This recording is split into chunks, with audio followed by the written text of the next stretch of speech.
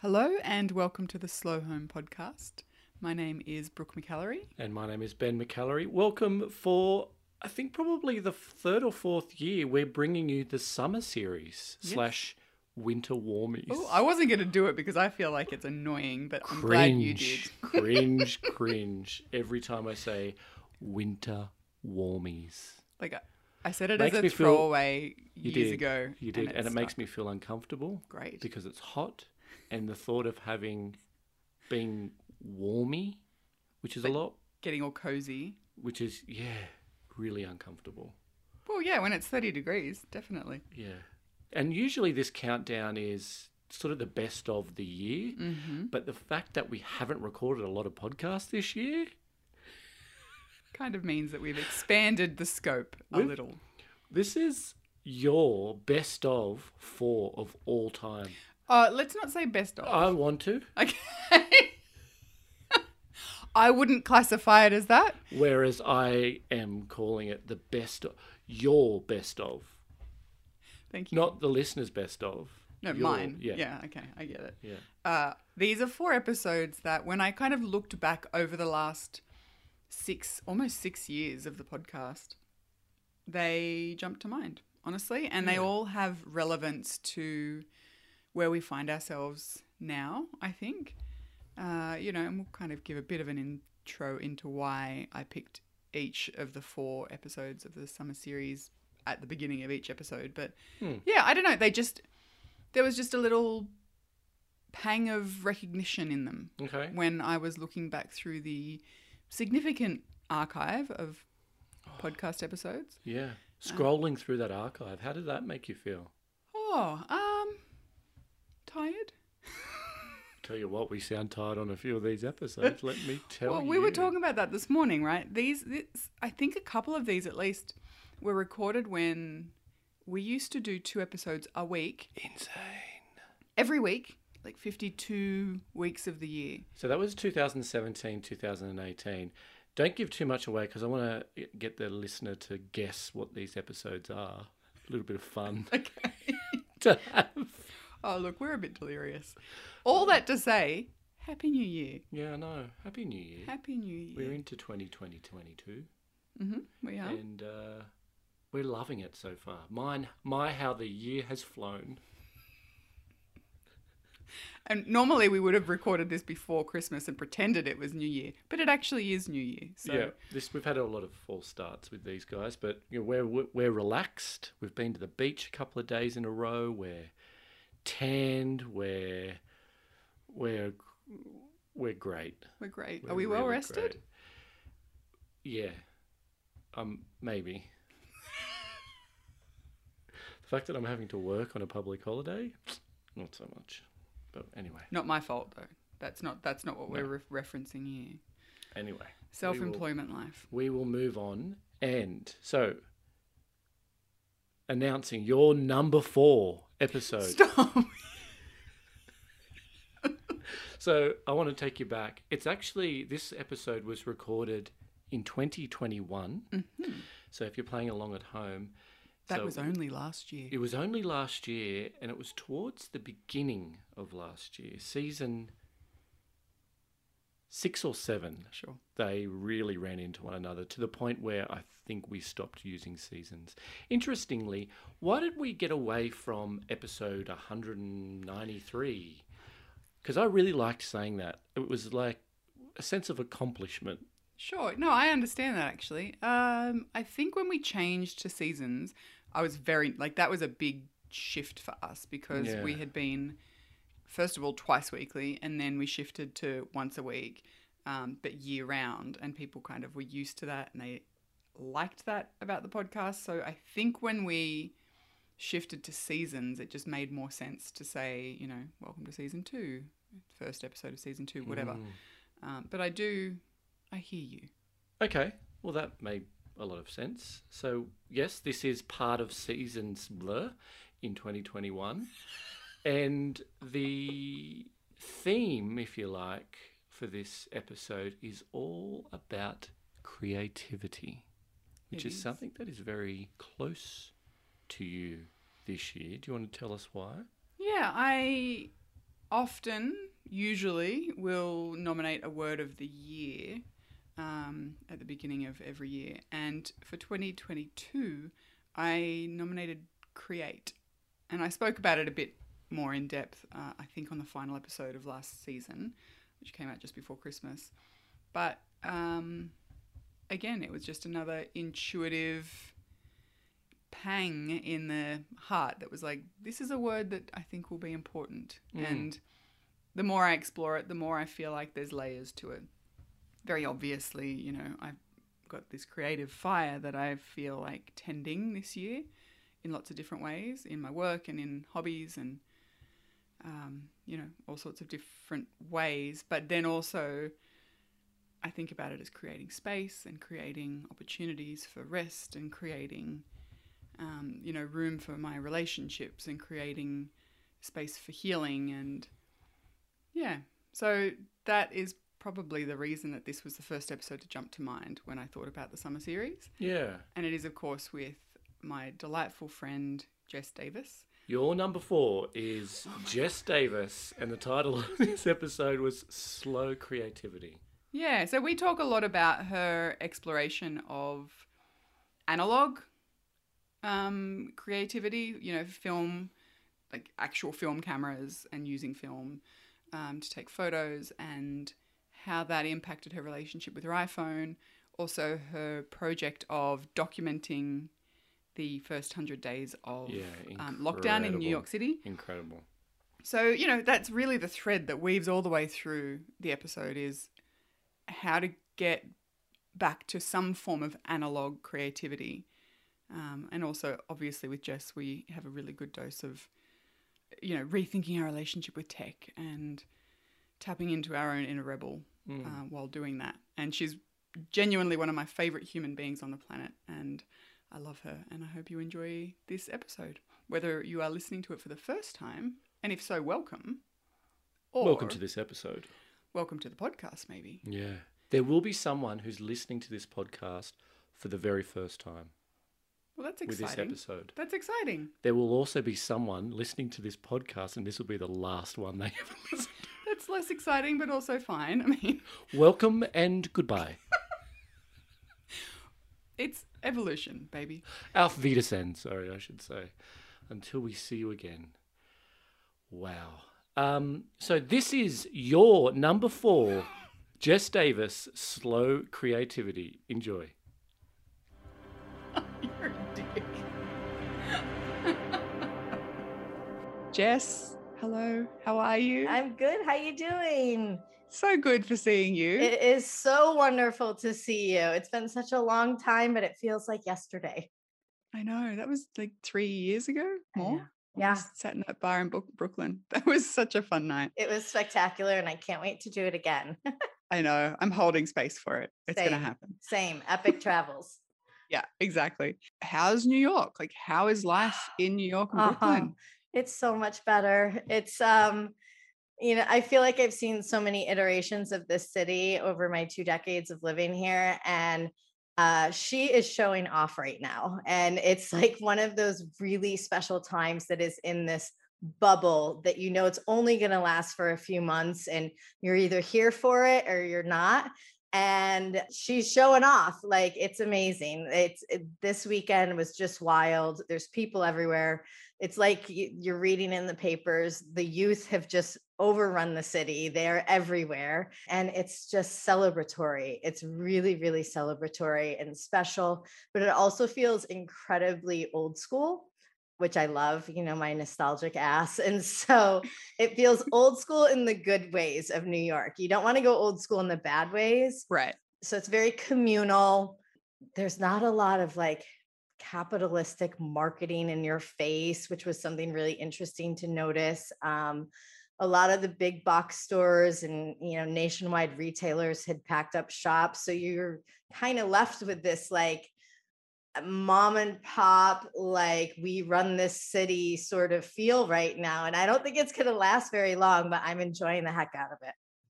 That's really cool. And I know that these are hard won kind of moments of joy for you guys. Very much so. And I'm delighted to hear that. I really am.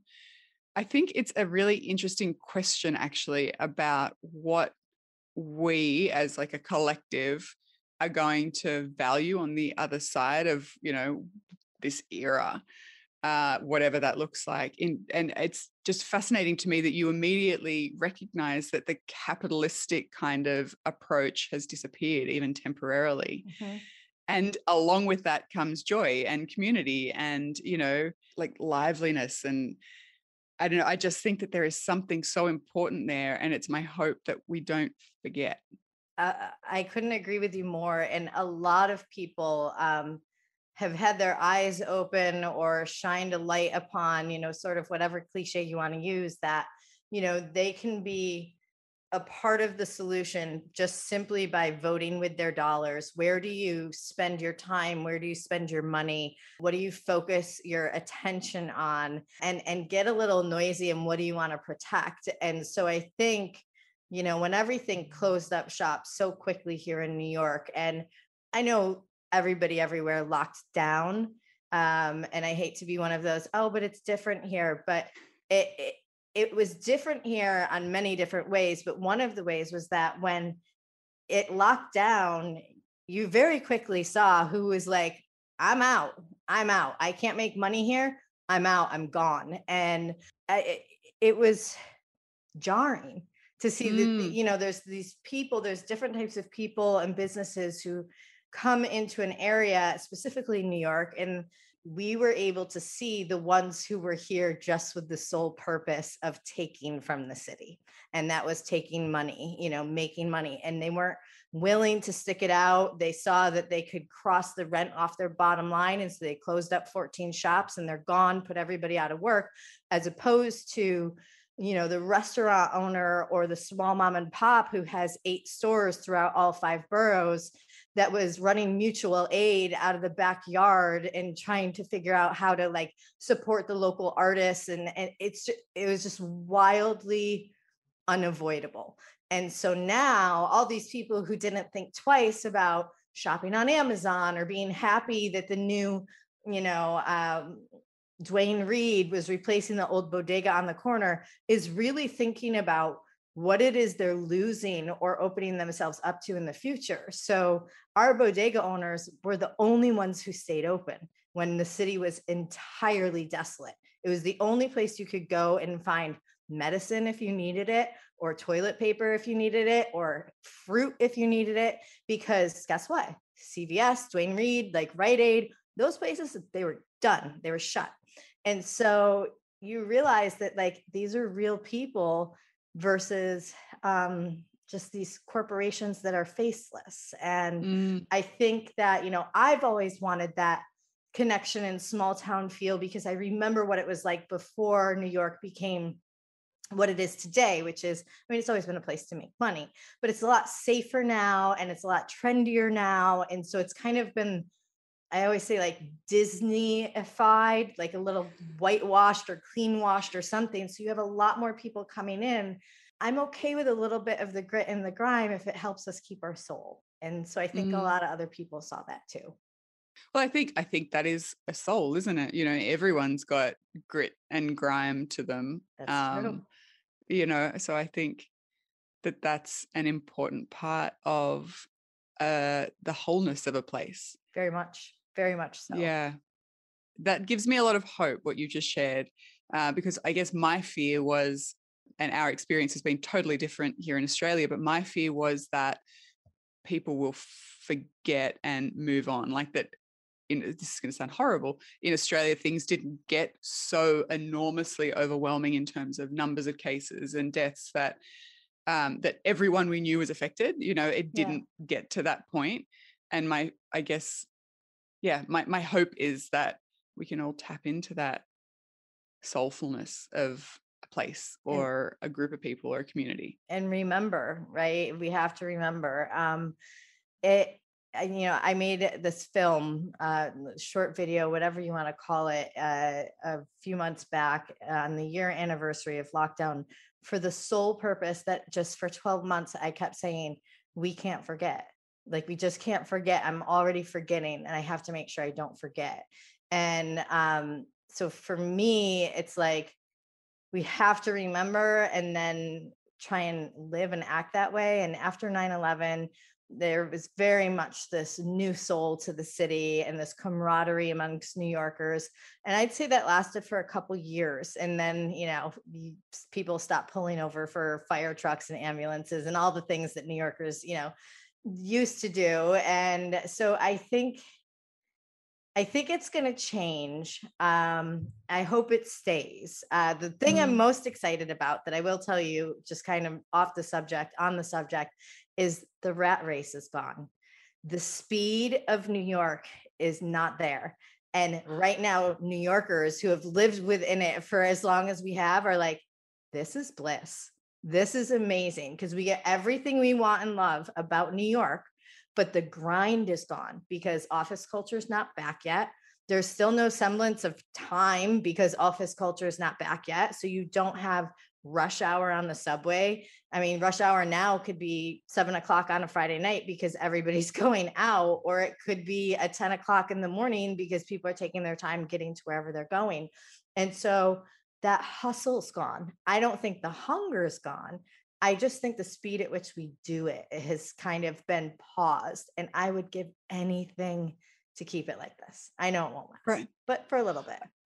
Yeah. And I think even if it doesn't last collectively, there's no way that a change like that, even temporary, could not impact some people in the way that they view themselves and the way that they choose to live going forward. So it may not be like this moment of change, this delineating point, but it could certainly be that for individual people. And I think Yes. that's how you see societal, like that's how things change. They don't all happen overnight because people Correct. like things the way they used to be. Yes, or what they know. Yeah, And if exactly. it's a lot of these people, it's all they've ever known. Like I love Beyonce finally coming out and realizing like she's just literally never stopped. She has never stopped. And that the pandemic forced her to do that. And so I think New Yorkers across the board, no matter what your career is or how long you've lived here, we're forced into this thing that you and I have been talking about for a decade, if not longer, which is that you have to pause and slow down, and like we don't have to live this way. And I'm curious to see who's going to keep it. I mean, the signs are kind of showing that, I think they said 30% of millennials are, after the pandemic's over, switching career paths entirely. Restaurant workers that are like working 12-hour shifts, 6-7 days a week, are completely opting out of the industry because they realize what it felt like to actually maybe be calm once in a while. So it's going to be a long sort of, look ahead or look back, however you want to think of it, of what really this did to everyone. But I see a lot of good, a ton of good. That's brilliant. It really is. That has lifted my heart in untold ways. So I'm so glad to hear all of that.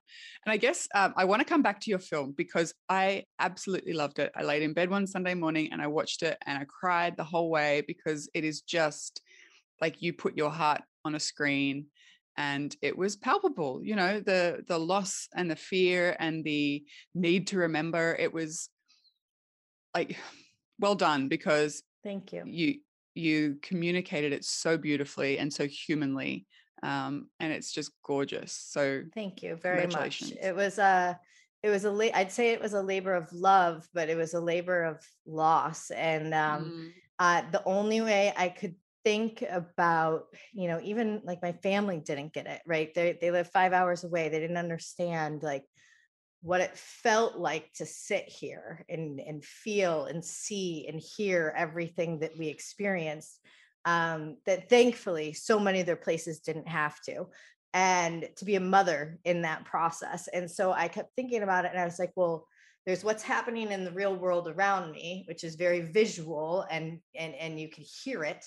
And then there's what's happening in my head of like how I'm processing this. And so I understand that some of the things that I say can sound terrifying because in that moment we were terrified. You have to remember there was thousands of people dying a day and we had no idea how they were getting sick.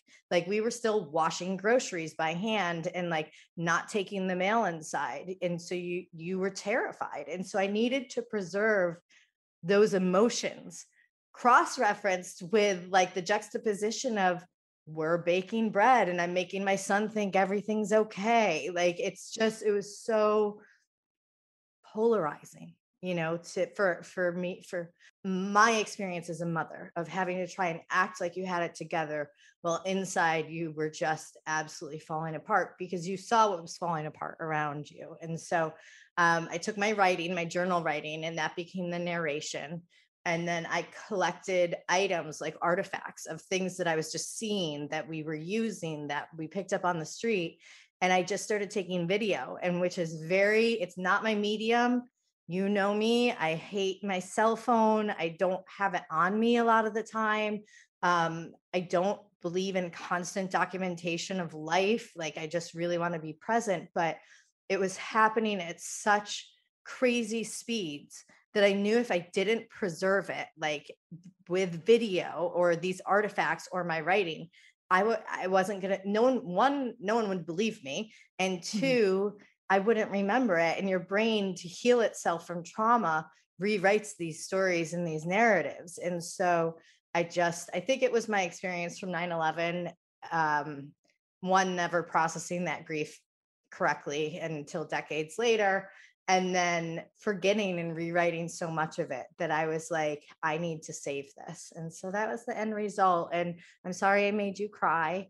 But that was a lot of responses. And I'm not saying that was my goal, but I just wanted everyone to feel what it felt like.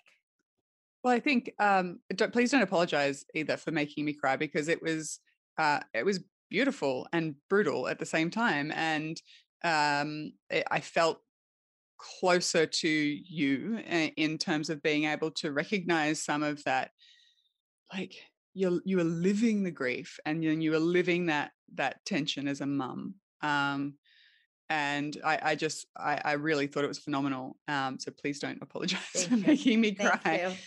But I also think, it's when we lose someone, right? What all you want is for people to remember them. And while it was a remembering of your experience and the senses of that experience, it was also a remembering and a record making of the people that New York was losing at the time too. Yeah. And I just think that as humans, that's one of our main drives, I think. And perhaps that's why so many of us are intent on marking our space in the world on social media or whatever it may be. It's like, don't forget me. Right. This is what I add up to. Yes. Don't forget me. And I mean, sure, that's a problematic kind of way of doing it, but it's very human, and I get it.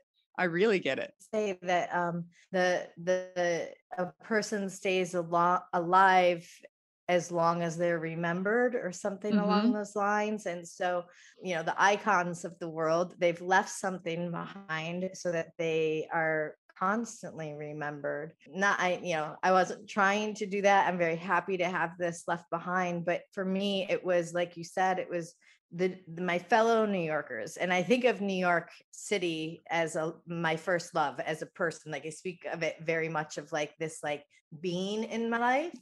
And I wanted just like an ode to her and what she was going through, especially back then. You have to realize so many people were saying she's dead, like, and turning their back on her. And I was just appalled. And I was like, how could you forget so quickly who this city is and who she is and what she does for us? And how is she going to be the same? By no means, but how exciting is that? Like, we get a new version of her, Yeah, exactly. And I think it's just wonderful. I want to change tack a little bit, because I know I can't remember the timeline, but during the first kind of stages of lockdown, or perhaps just before, you were doing this series that you were writing on your newsletter, where you were kind of breaking up with your iPhone and shifting towards using the light phone. And I guess I'm curious how that tied into 2020, and whether or not you felt yourself. I know you were sort of using your iPhone to document in some parts, but was there a shift in the way, I guess, you were using tech and moving away from it at the same time? So I stopped and restarted the light phone experiment like 5 times. Once the pandemic, I would say with COVID, I was kind of hyper aware. And I think this just goes back to who I am as a person.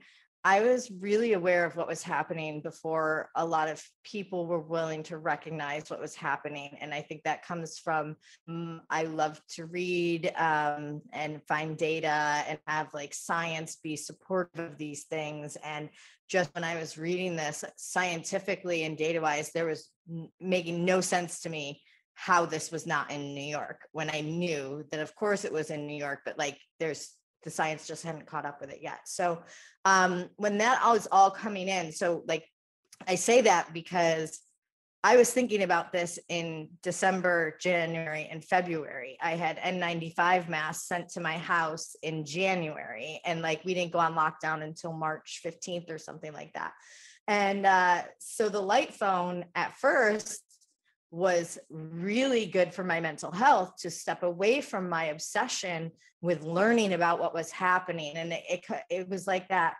I see this thing, but no one could hear me. No one's listening to me. And so I thought the more information I would consume, that the smarter I would get, and therefore people would listen to me. And it's just not the case. People heard when they want, when they were told by an authority figure or, somebody they trust, or when they wanted to hear. There was no in between. And so having the light phone was great, but I chucked it aside as soon as there was a necessity for what I thought was like safety. The more I learned, the safer I would be.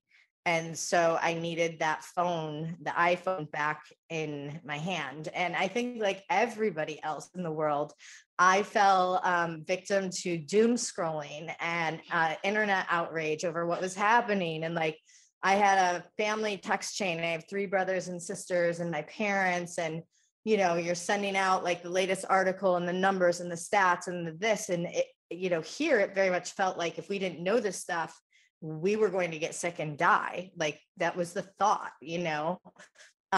so poor light phone experiment turned into a brick in the corner where all of them go to die. But the good thing is after the whole process of kind of living this and it becoming normal and getting away from the fear and understanding it more, I was able to revisit that again and had a lot of fun with it. And I really thought that I was going to be able to stick to it because I've been trying to pick up with my phone forever. And this thing happened in the pandemic where I have my friends who I've had forever. They've known me since I was 6. These are my core group of people. I have my friends and acquaintances, which are a different group of people, but don't know me that way. And then I have like the friends that are really just my kids' parents. And for me, they were all very segmented. Well, when something like this happens, you realize very quickly that those lines all blur, and maybe I made them up to begin with for whatever reason, because I know a lot of people who live where they are all one people. And so the only reason that my son kept his mental health throughout the pandemic was because of the community of moms and here in Brooklyn. And so the long and the short of it is, there is a group text with 26 parents on it that helped from everything from, we have COVID, we need to quarantine our kids, help us, what do we do, to, oh my God, we have to go get tested, to my parents are sick, we need to fly out of town, can you watch our dog? Every type of thing that you would have typically turned to your own parents or your best friends for, but they weren't around and you couldn't see them, it became this close-knit unit. And so when I switched to the light phone, I got dumped off text chain. That text chain that I always hated, that I was like, another text, group text. This thing became my life raft. And these people who I always thought of as in between or like transient or somebody that was a part of my life now but wouldn't be forever, have become some of my greatest friends. And so I went back to the old iPhone because I had to be a part of that group for Hayes and for myself. And now it's okay, because I think I finally have struck that balance with the iPhone where I don't feel like I have to live completely without it. So I toggle between the light phone and the iPhone depending on where I am and what I'm doing. But when my iPhone is on, it's not on me, it's like away from me. And I just have disdain for it. So therefore I don't engage with it a lot.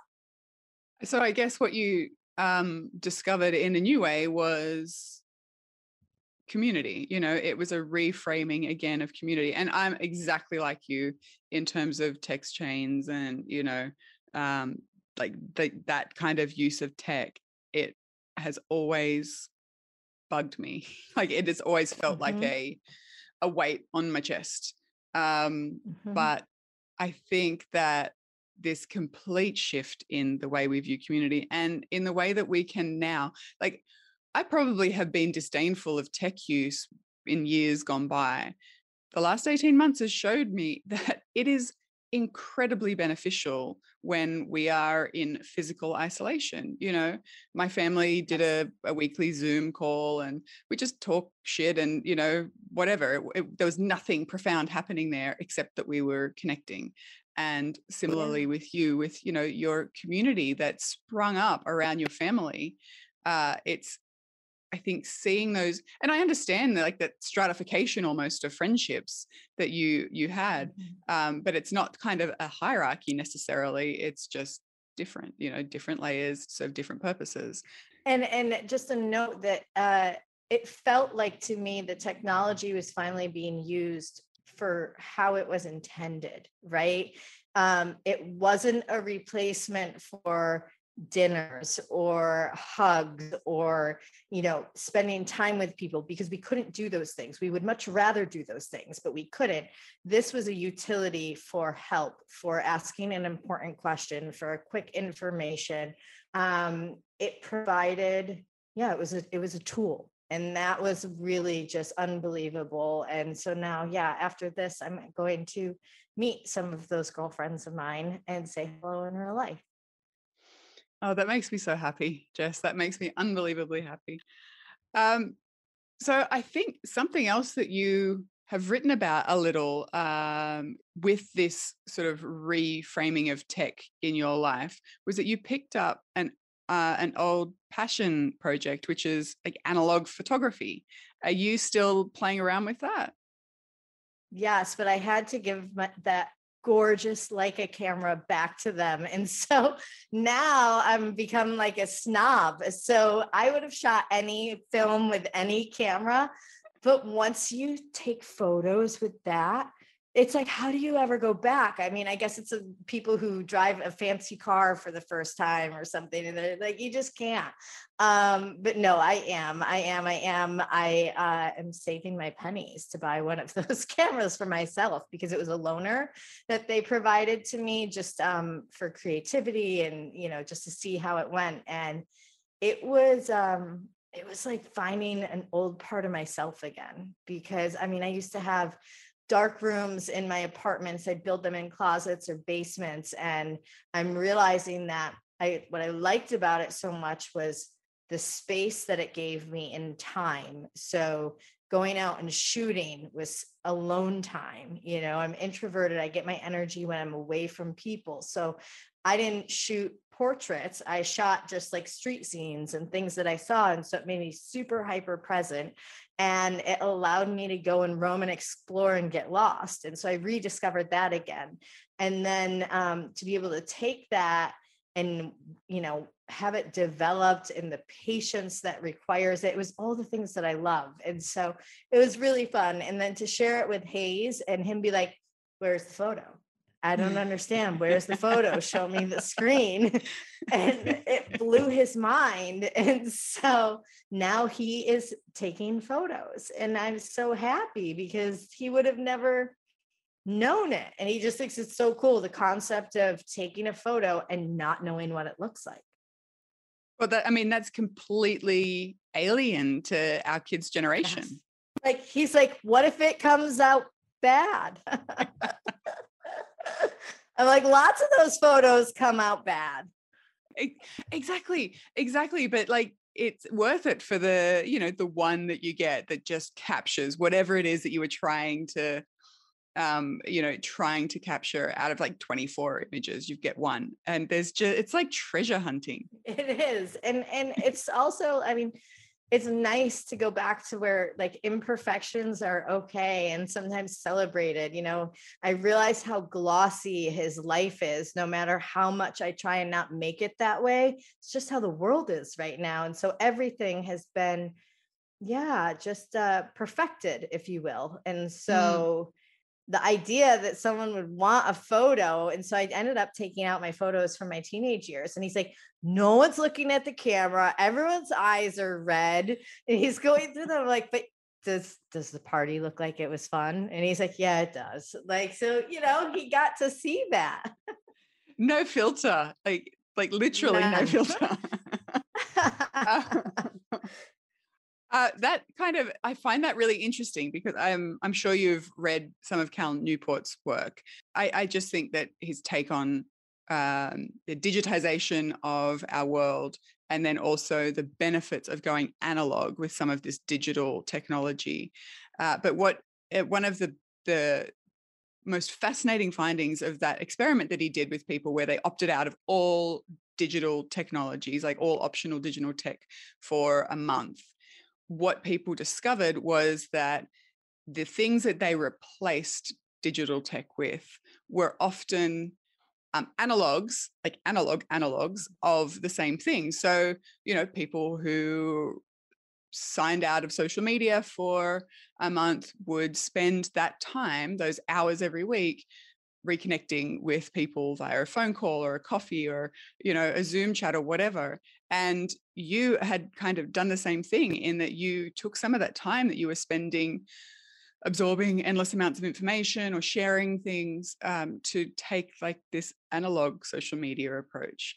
And I think that it's just a really worthwhile thing for us all to experiment with. It's like, what is it about this tech that what need is it fulfilling? And can I fulfill that need in an offline way, at least some of the time? Yeah. And I mean, the first thing you do is ask yourself those questions. And so you're doing that. We've been so conditioned to be excited about the next new thing that, I mean, I find myself rediscovering over and over again the old things that I have so quickly forsaken for the new thing. And typically it is the digitized version of the analog or the real thing or the 3D thing. And in some instances, it makes complete sense and it's wonderful. If you travel a lot and you're a big time reader and you're going on vacation, I understand why a Kindle holds that lore to you, because you can fit lots of books on there and you don't get sand on it and it doesn't weigh as much as a book.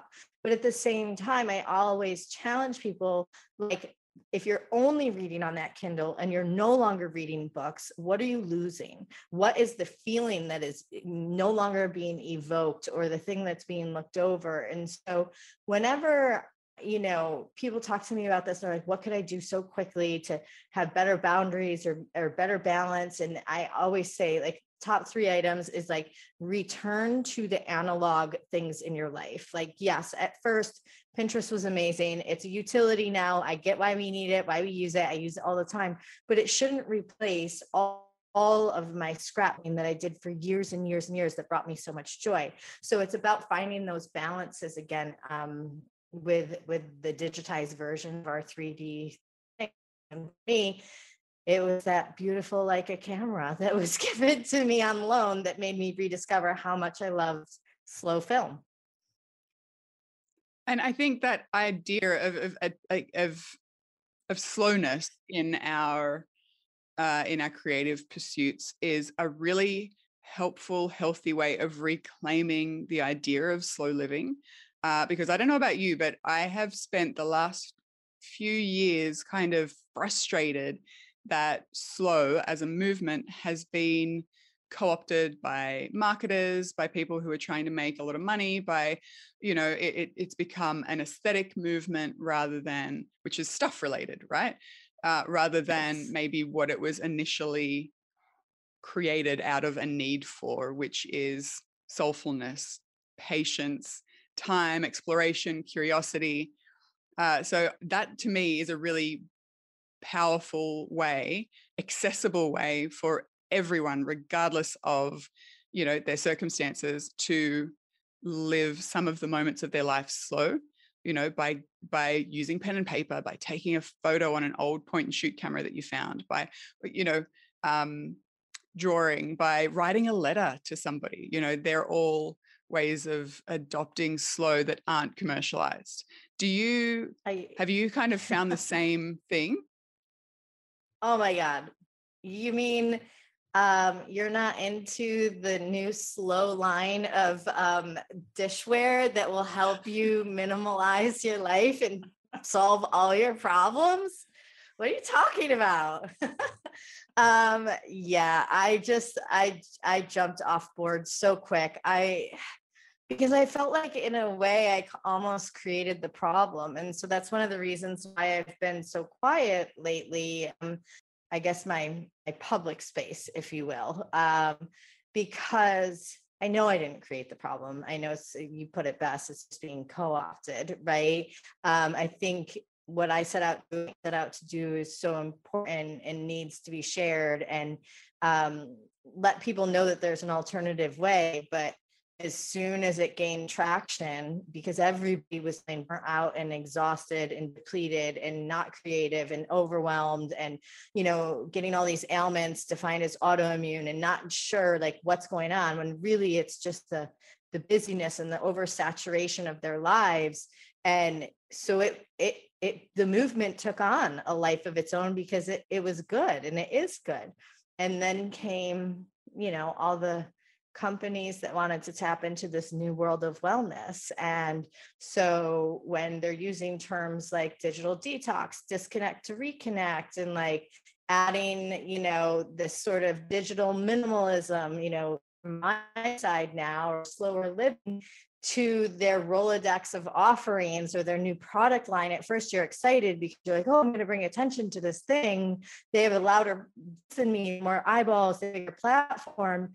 But at the end of the day, and I have gotten some backlash for this because it's just products, like it's just companies trying to sell you something. And so I was a part of it for a long, long time, both before I started Folk Rebellion as a brander and a marketer. But then as Folk Rebellion, what started out as just something very important to me, I felt like I was just another voice telling people what to do and to buy things. Now, I know that's not the case. I know our intentions are good, and I know people need and want to hear it. Know how to have the conversations or be an inspiration or share information in a world where it seems like everyone's trying to get you to spend money or do something, you know what I mean? And I had a couple bad I guess partnerships or collaborations where I just was like, I can't put my name with this anymore. And so I just stopped. So yes, I agree with you. I see it. I don't think my opting out completely is the right answer.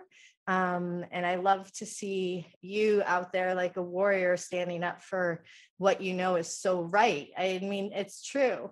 And it's not to say that I'm out of it forever, for sure. I just coming back in a different way.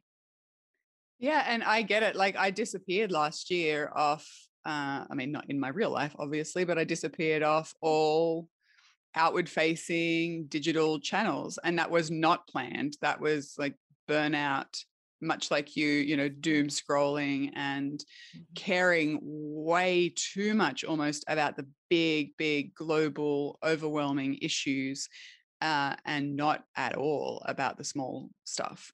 And that deficit cost me big time. So I feel this tension, right? Because I don't ever want to be part of that.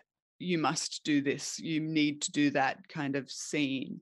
And I also, at the same time, believe fully in the work that you and I have done over the years. And I know that it can be, paradigm shifting, because it has been for me. But yeah, it's like, how do you not add to the noise while also speaking to this very real problem that affects virtually everybody I know, of being overwhelmed by life, and by all the things that we should be doing. So I think it's that stepping away is a really necessary part of the reframing process and of figuring out what we want our lives to add up to. And that includes the work that we do. Yes. And I was going to say, like, my answer has fallen into the place of where I'm practicing what it is I was teaching or sharing or saying. And so for my stepping away, it was so healthy and so needed, and creating abundance and happiness and all the things, and becoming more creative for the first time in years, because you finally do what you tell everyone else to do. And those spaces have allowed me to see like what's most important. And so, I never thought that I was one to fall into this idea of like a savior complex or anything like that. But I felt so afraid of where we were going when I started Folk Rebellion 7-8 years ago, and what I was leaving my son to in the world, that I just felt I had to change it. I had to. And now I realize, like, I'm just a small portion of that. And I don't have to kill myself and hurt my relationships and hurt my creativity to try and save the world, in essence, i.e., to save him. I could really just start in my own backyard. And so that's what I've been doing. Yeah. And I think I've come to the realization that, for me anyway, that is quite honestly the only way that I will be able to instigate change, is by going small, starting in your own backyard. Because as you say, if you've damaged your relationships, your health, you've lost that time for creativity, for those things that fill you up, that light you up with joy, it's really quick that you realize you've got nothing to give. Like you're drawing from an empty well, and you draw up resentment rather than joy, than life, than creativity. I wanted to talk to you about creativity, actually, because in Care, the book that I've just released, I have a whole chapter about making, and I was really fascinated to find out, like to kind of dig into the science behind making, the act of making anything with our hands, or, whatever it may be, dance, singing. It is therapeutic in the most literal sense of the word. What have you learned about yourself through this reclamation of creative living? I've always known that I was a maker.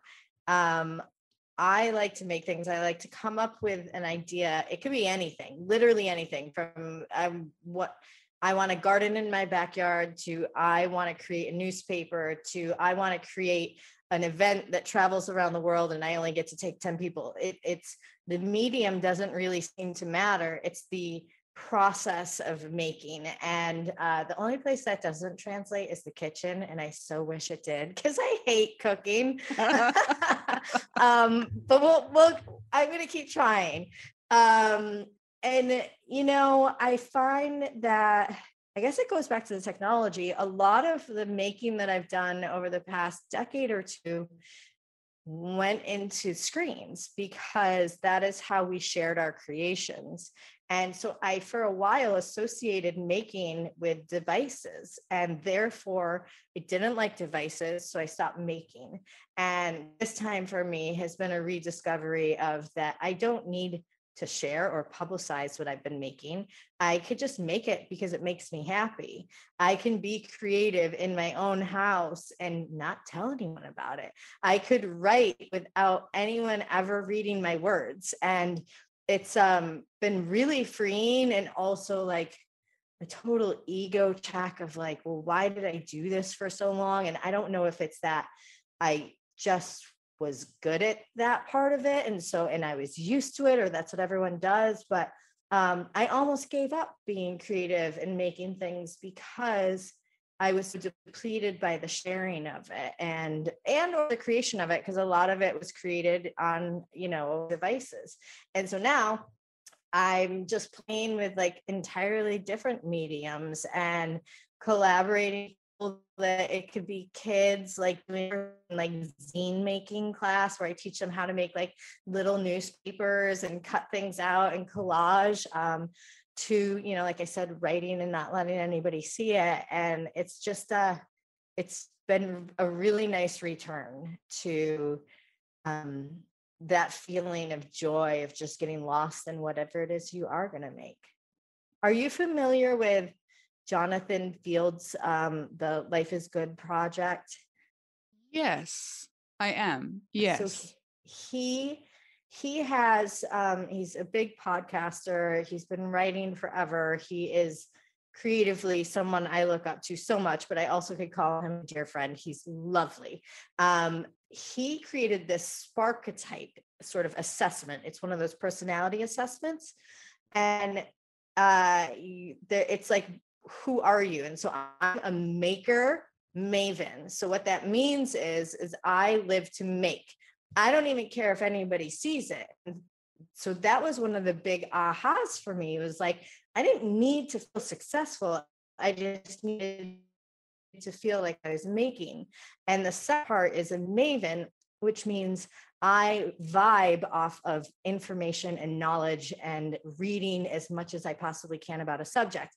And so the way my mind works is I get fascinated on something, I consume as much knowledge as I can about it, and I use that to make something, which if you look at my resume and my history, it's like, holy shit, that's what I've been doing the whole time. The most fascinating part, though, is I get trapped by what I've made, because my lowest archetype is, I forget what the title is, but it's basically the person who is really good with details and rapid communication and like logistics. And so that is my very bottom one in like a list of 30. And so everything I've ever made in my professional life has trapped me in the thing where I'm like ready to put it in the world. And then I have all these logistics and all these T's to cross and these I's to dot and all these people waiting for answers from me. And I'm like, but wait, I just made it. It's done. Bye. And like it. So yeah. So looking at it through that lens now of like, I don't need it to last. I don't need it to, or if it does, somebody else takes it over. Right. So I think you'd be interested in that. I think that I definitely would be interested in that. And I'm fairly certain that we're twins. No doubt there, Brooke. We've said it before. Man, that's just like, I really do believe in the life-shifting power of those little moments of discovery about ourselves. Because you could be like, oh, I'm not terrible at this thing. It's just, this is not my strength. This is my strength. And, you know, being able to apply that to the work that you do and why you do it and how you do it is really powerful. So I'm going to look that up and I'll link it in the show notes along with everything else that we've spoken about. Thank you for introducing me to that, because that sounds really interesting. It is. It's super cool. And then the last piece is if you're lucky enough, you find the person who vibes out at the stuff you're bad at, and then you collaborate, because they'll take your spreadsheets all day and figure out how to make it work seamlessly. So that's the goal. That is the end goal. That is a good goal. Okay, I'm going to let you know what I end up with, because I'm very interested. Yes, please do. I will. Jess, such an absolute heart-lifting delight to talk to you. I feel the same about you every time. I wish I could give you a hug. Likewise. One day it will happen. You're a gem. Keep making stuff. And yeah, I'll see you soon for a hug. Thank you so much, Brooke. Thank you. Thanks, yes, Jess. I will be saving a bar stool in Brooklyn for you. Yes, I cannot wait.